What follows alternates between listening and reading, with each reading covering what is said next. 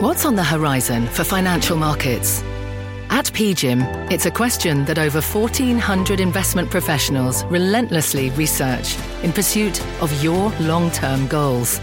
Specialised across asset classes, but united in collaboration, our teams provide global and local expertise. Our investments shape tomorrow, today. Pursue your tomorrow with PGIM, a leading global asset manager. This is Squawk Pod. I'm CNBC producer Katie Kramer. Today on our podcast, Bill Gates. Did he warn us about the COVID-19 pandemic? Here with coronavirus, it's quite fatal and quite transmissible. So it's the nightmare that we've been talking about for a long time. The billionaire philanthropist and Microsoft co-founder talks to our own Becky Quick about the race for a coronavirus vaccine. There's an approach called the RNA vaccine that people like Moderna, CureVac, and others are using that in 2015 we'd identified that as very promising for pandemics and for other applications as well. And so if everything goes perfectly with the RNA approach, we could actually beat the 18 months. And Gates on the economy. How soon is too soon to go back to work? Until we can say to people that we're tracking this thing so well that actually going out to your job, to a car factory, to a construction site, that those are safe enough. Until we get there, which we're absolutely not, no one should think the government can wave a wand and all of a sudden, the economy is anything like it was before this happened. It's Thursday, April 9th, 2020. Squawk Pod with Bill Gates begins right after this. Electricity, a big idea that's inspired countless new ones. From powering the light bulb to virtually powering our entire lives. 30 years ago, State Street launched the SPDR S&P 500 ETF, SPY. A big idea that inspired the world to invest differently. And still does. What can you do with SPY? Before investing, consider the fund's investment objectives, risks, charges, and expenses. Visit ssga.com for a prospectus containing this and other information. Read it carefully before investing. SPY is subject to risks similar to those of stocks. All ETFs are subject to risk, including possible loss of principal. Alps Distributors, Inc. Distributor.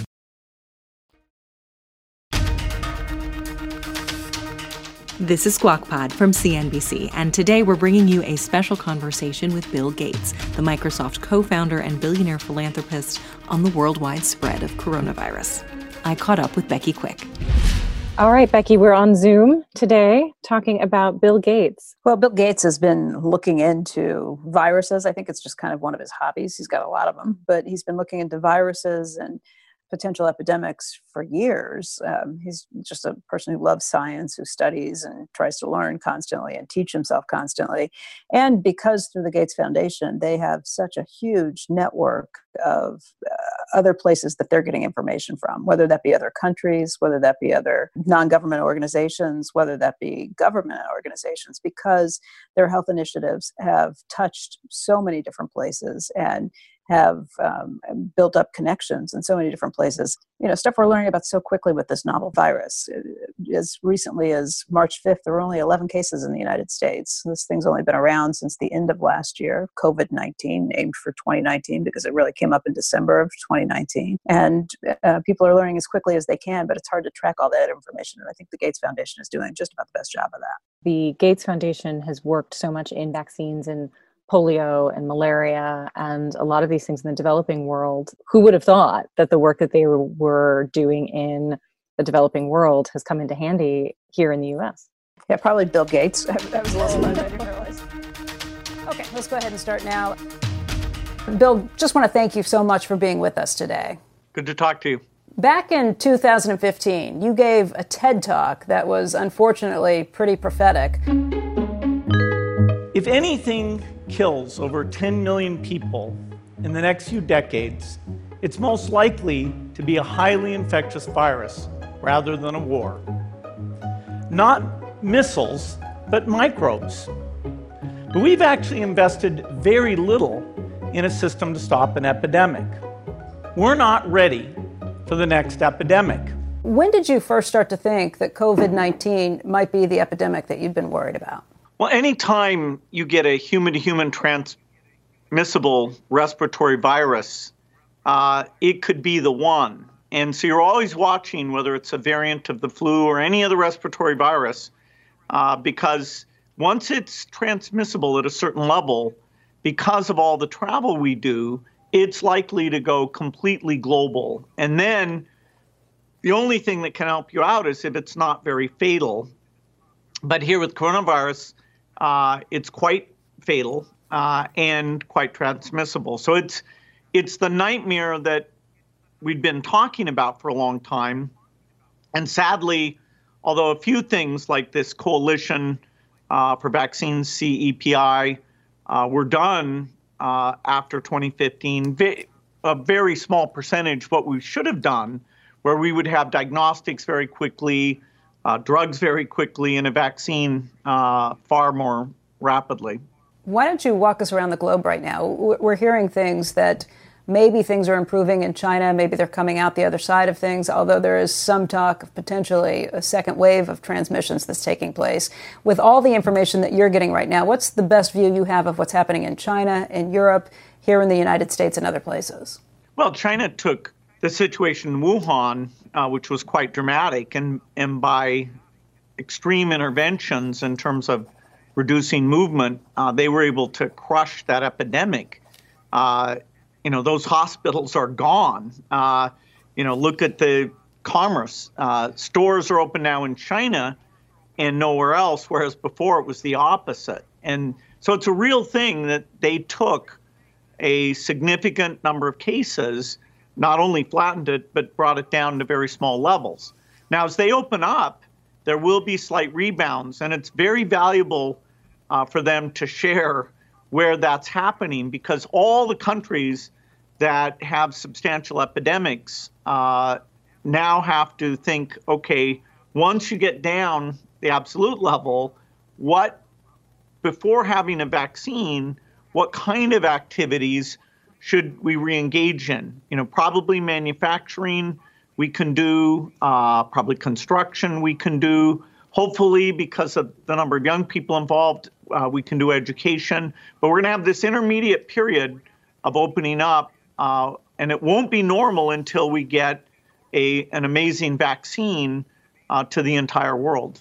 You talk about these intermediate steps. The president tweeted earlier today, just a few hours ago, that he wants to get us reopened sooner rather than later. What's the timeline that you kind of have in mind of when we might be able to get back to business, when we might be able to open the economy, when things start heading more towards a path towards normal? Well, unfortunately, the U.S. isn't uniformly shut down. And so what you're going to see is lots of exponential increase in various communities. Also, even though our testing numbers are going up, the number of days to get a response, it should be under 24 hours. And even for priority things, it's taking longer than that. And so that, there's no system of prioritization. That still needs to be fixed.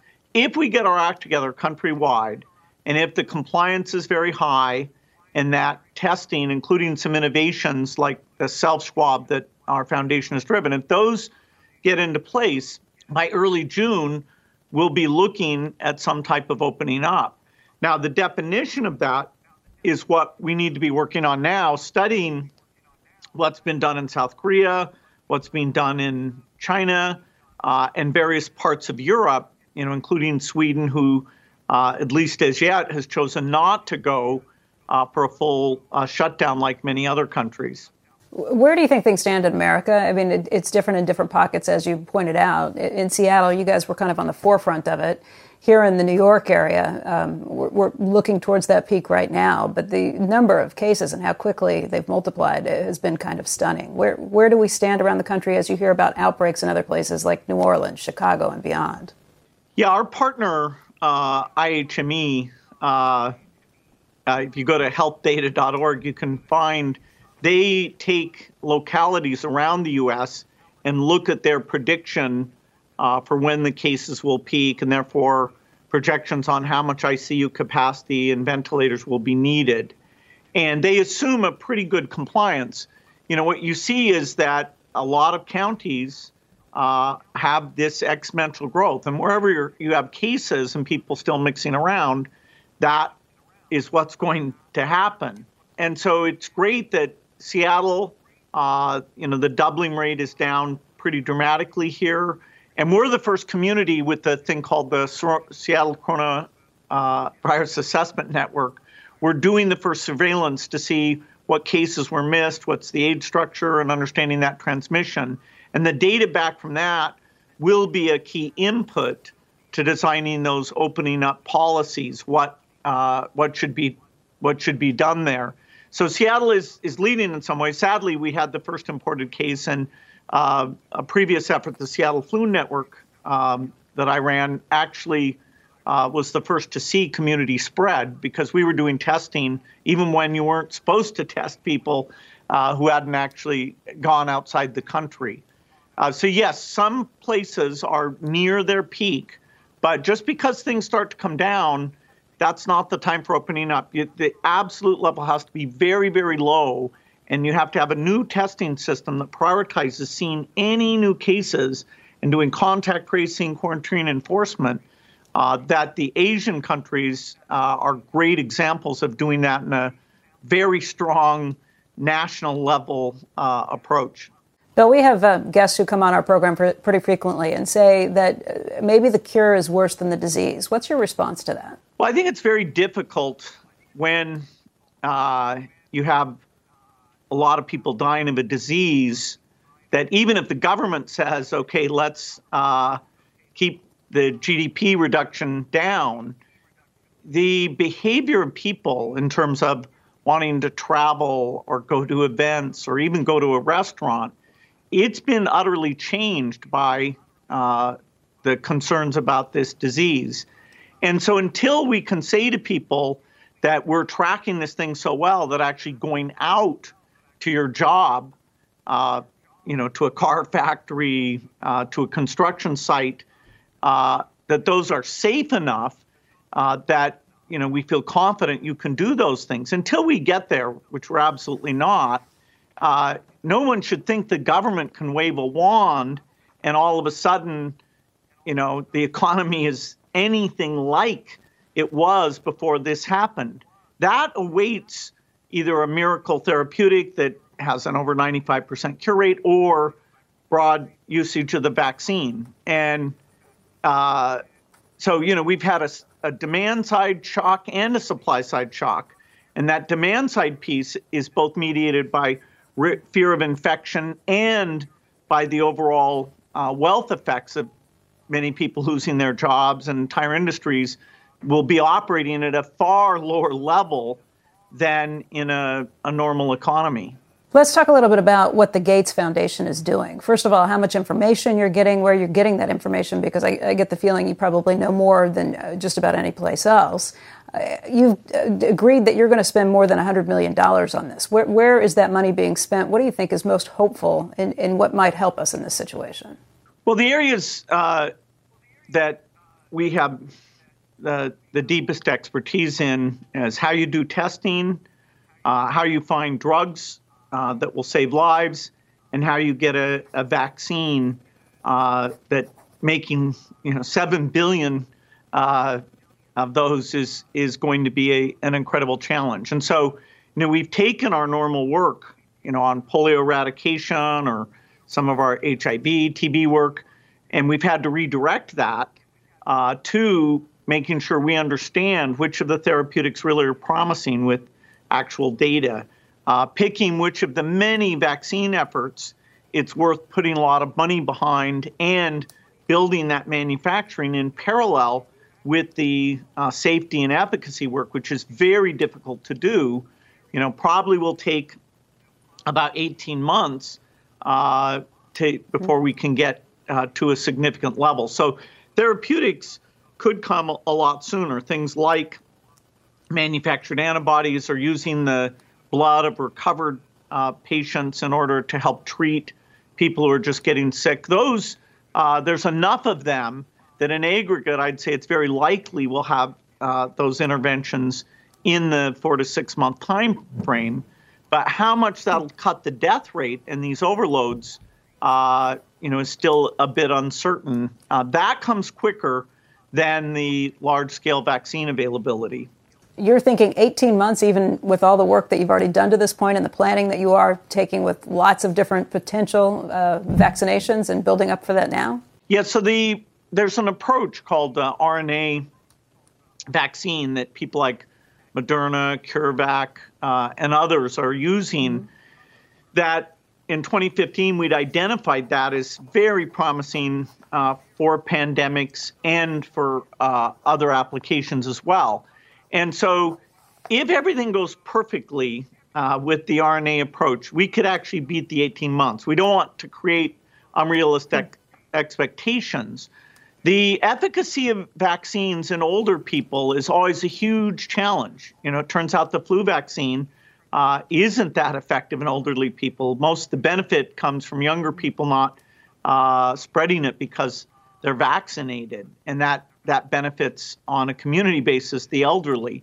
Here, we clearly need a vaccine that works in the upper age range because they're most at risk of that. And doing that so that you amp it up so it works in older people and yet you don't have side effects. If we have 1 in 10,000 side effects, that's, way more, 700,000, people who will suffer from that. So really understanding the safety at gigantic scale across all age ranges, pregnant, male, female, undernourished, existing comorbidities, it's very, very hard. And that actual decision of, okay, let's go and give this vaccine to the entire world, governments will have to be involved because there will be some risk and indemnification needed before that can be decided on. Let me ask you sort of rapid fire, a bunch of questions that we get different answers from depending on every person we ask, but I think you have better sources. What is the mortality rate? What is happening right now? How many people do you think it kills percentage-wise? Because you don't see all the cases, you get the denominator wrong. It's clearly, 1%, 1.2%. Germany is a great example where they got their testing act together and they have interventions. And they're at about that rate. The China data after the Wuhan overload came in at about that rate. Places like Spain and Italy aren't testing broadly yet. Their testing is even more limited than ours, which is still completely misprioritized. So, it's not much more than 1.2% if you have a fully functioning health system to treat those who get serious respiratory problems. What about asymptomatic spread? I've read that anywhere from 10 to 25% of the spread could be coming from people who don't show symptoms. What do you think it is? We have this Seattle Coronavirus Assessment Network that's really going to understand that. I think it's very unlikely the numbers are anywhere that high. I know there were studies, but the way they were done, chest CT scans are going to show you other diseases.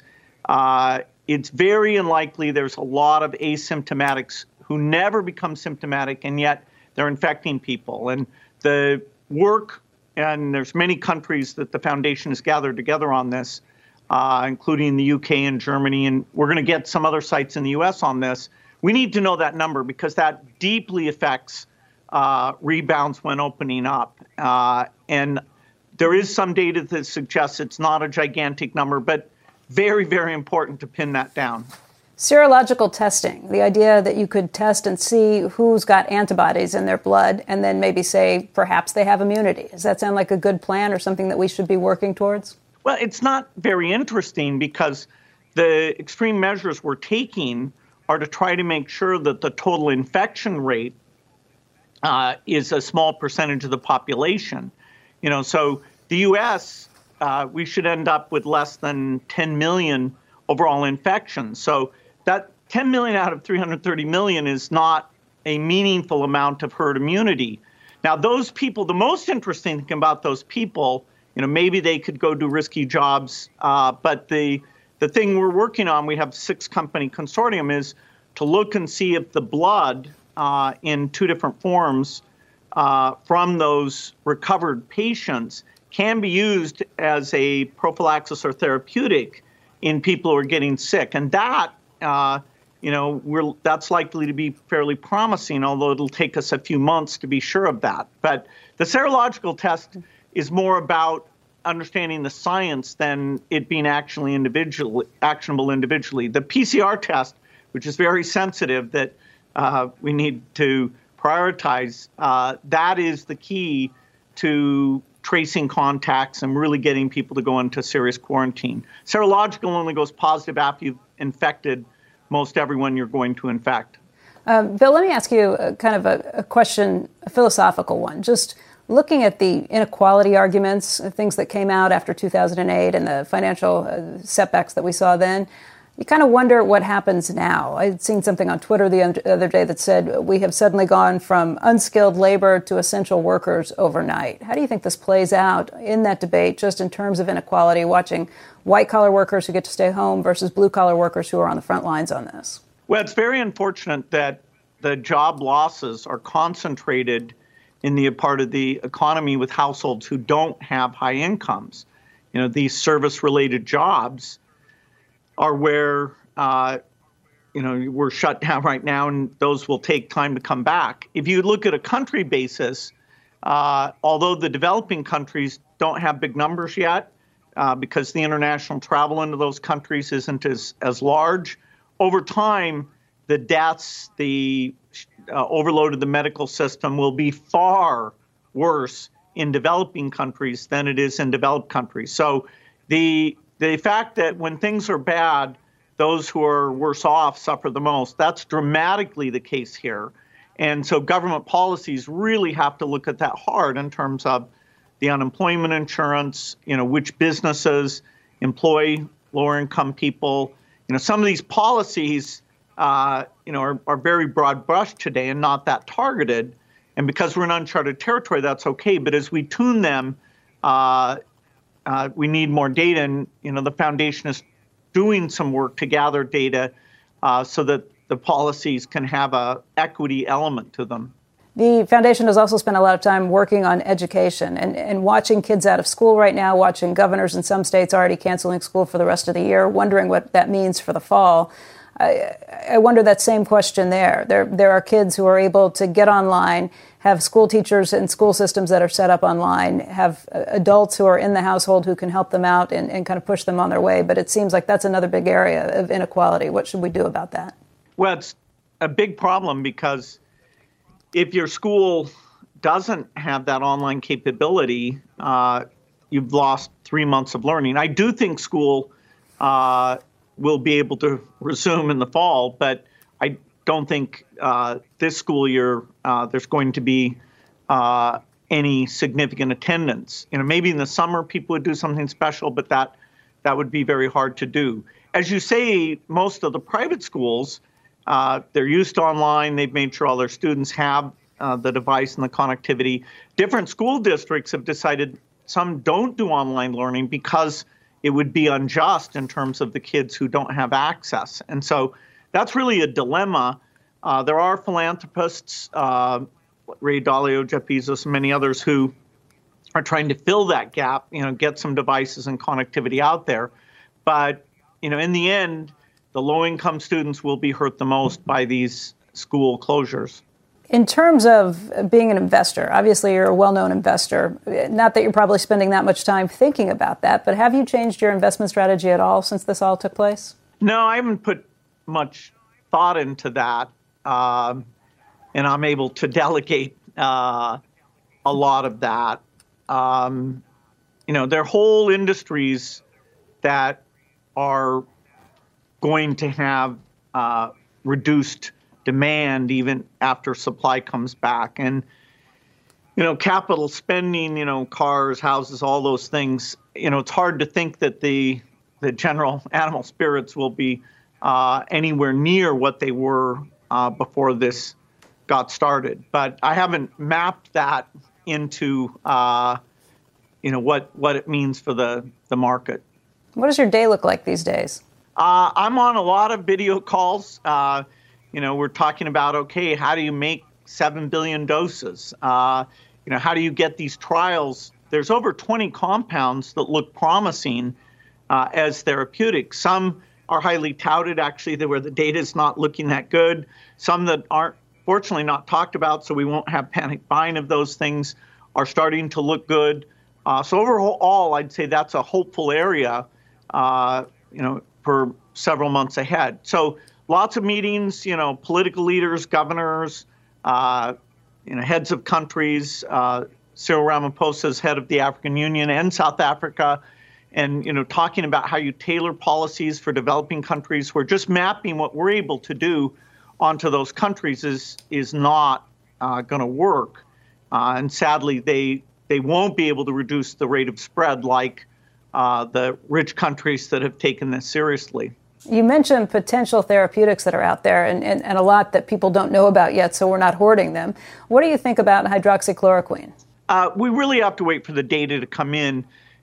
We have seen why it looks good in the test tube and realized what makes it look good in the test tube doesn't map to the human model. That doesn't mean that there's not some possibility there, but it's what's crazy is that people latch on to remedies. We'll have data, and I believe some of them, including using recovered patient blood, antibody manufacturer, a few of the antivirals. Some of them are likely to work. In terms of testing, you keep saying that that's a really important thing in order for us to kind of get back to business. I know of healthcare workers here in the New York area who have been exposed but can't get tests. They may not have symptoms yet. When do we get to the point where we actually have enough tests that are out there and are able to really track this in a better situation? Well, the access to the back-end capacity of what's called a PCR machine is completely unmanaged. And so, you can have somebody without symptoms who gets tested every day in some wealthy community, and that definitely is going on. And you can have a healthcare worker, like you say, waiting 3 or 4 days. Anytime the queue is over 24 hours, that's complete mismanagement because the value of the result is far less worthwhile when you're not getting it very, very quickly. The best case is the PCR test goes positive before you're symptomatic or infectious, and then you can act in such a way that you never infect anyone else. The natural thing would be to do like South Korea did and create a unified system. That we haven't gotten any interest from the federal level. So the thinking is to create a website that you go in and enter your situation, and it would give you a priority number. And then hopefully all the people who control the capacity limit the priority level that they accept. So they're giving these very quick results and to the right people. And, until we have that, we're in big trouble because as a percentage of 330 million, we're not going to be able to test many people, even with the capacity we'll have with the new machines and the so-called strip test. We won't every week be able to test more than a few percent of the population. And so to see rebound, it's got to be exactly the right few percent. And Bill, you mentioned that you think we will be going back to school in the fall. Do you think people will be back at stadiums, that they'll be getting on airplanes, maybe going on vacations at that point too? Well, I need maybe to kick off a discussion about this, what opening up looks like, which is, at the earliest for the U.S., I would say at the end of May. But the discussion of which activities bring societal value and how much risk of rebound they bring, that's, something everybody should participate in. And, I'm starting to write up my thoughts about that over the next week. I don't think going to big, say, public sports types events, that the economic benefit relative to the risk, that will work out until we're back in normal times. I do think manufacturing, construction, schools, where you adopt protocols that are helpful there. We see most businesses in China opening up. We see places like South Korea, who had a medium-sized epidemic, able to run things. And so really, how do you draw that line for that period that's going to be longer than we want it to be?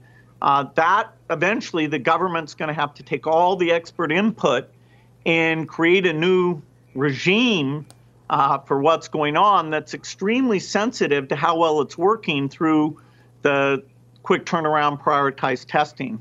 Bill, I want to thank you very much for your time today. We truly appreciate it. Thank you, Becky. Take care. All right, super.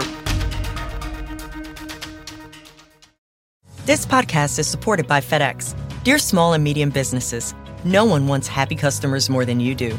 That's why FedEx offers you picture proof of delivery, packageless and paperless returns, as well as weekend home delivery to 98% of the U.S. on Saturday and 50% on Sunday. See the FedEx service guide for delivery information. FedEx Ground service is also faster to more locations than UPS Ground. See what FedEx can do for your business. Absolutely, positively FedEx.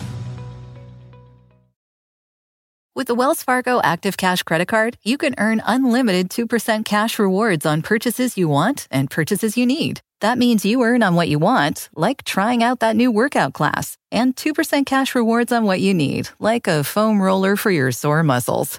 That's the beauty of the Active Cash Credit Card. It's ready when you are, with unlimited 2% cash rewards. The Wells Fargo Active Cash Credit Card. That's real life ready. Terms apply. Learn more at wellsfargo.com/activecash.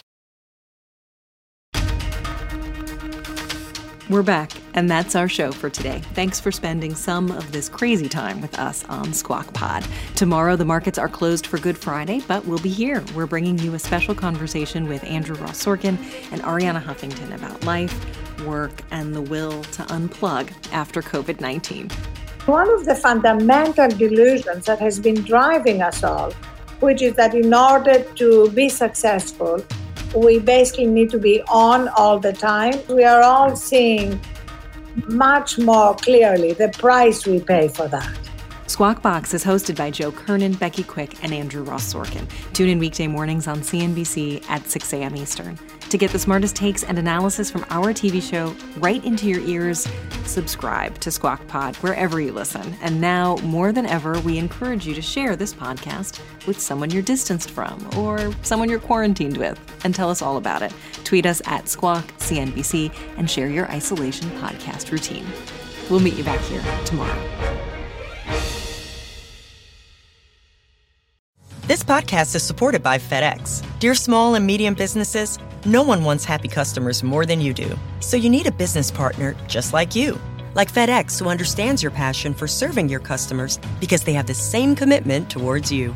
That's why FedEx offers you picture proof of delivery, packageless and paperless returns, as well as weekend home delivery to 98% of the U.S. on Saturday and 50% on Sunday. See the FedEx service guide for delivery information. What's more, FedEx Ground is faster to more locations than UPS Ground. Trust FedEx for timely deliveries. See what FedEx can do for your business. Absolutely, positively FedEx.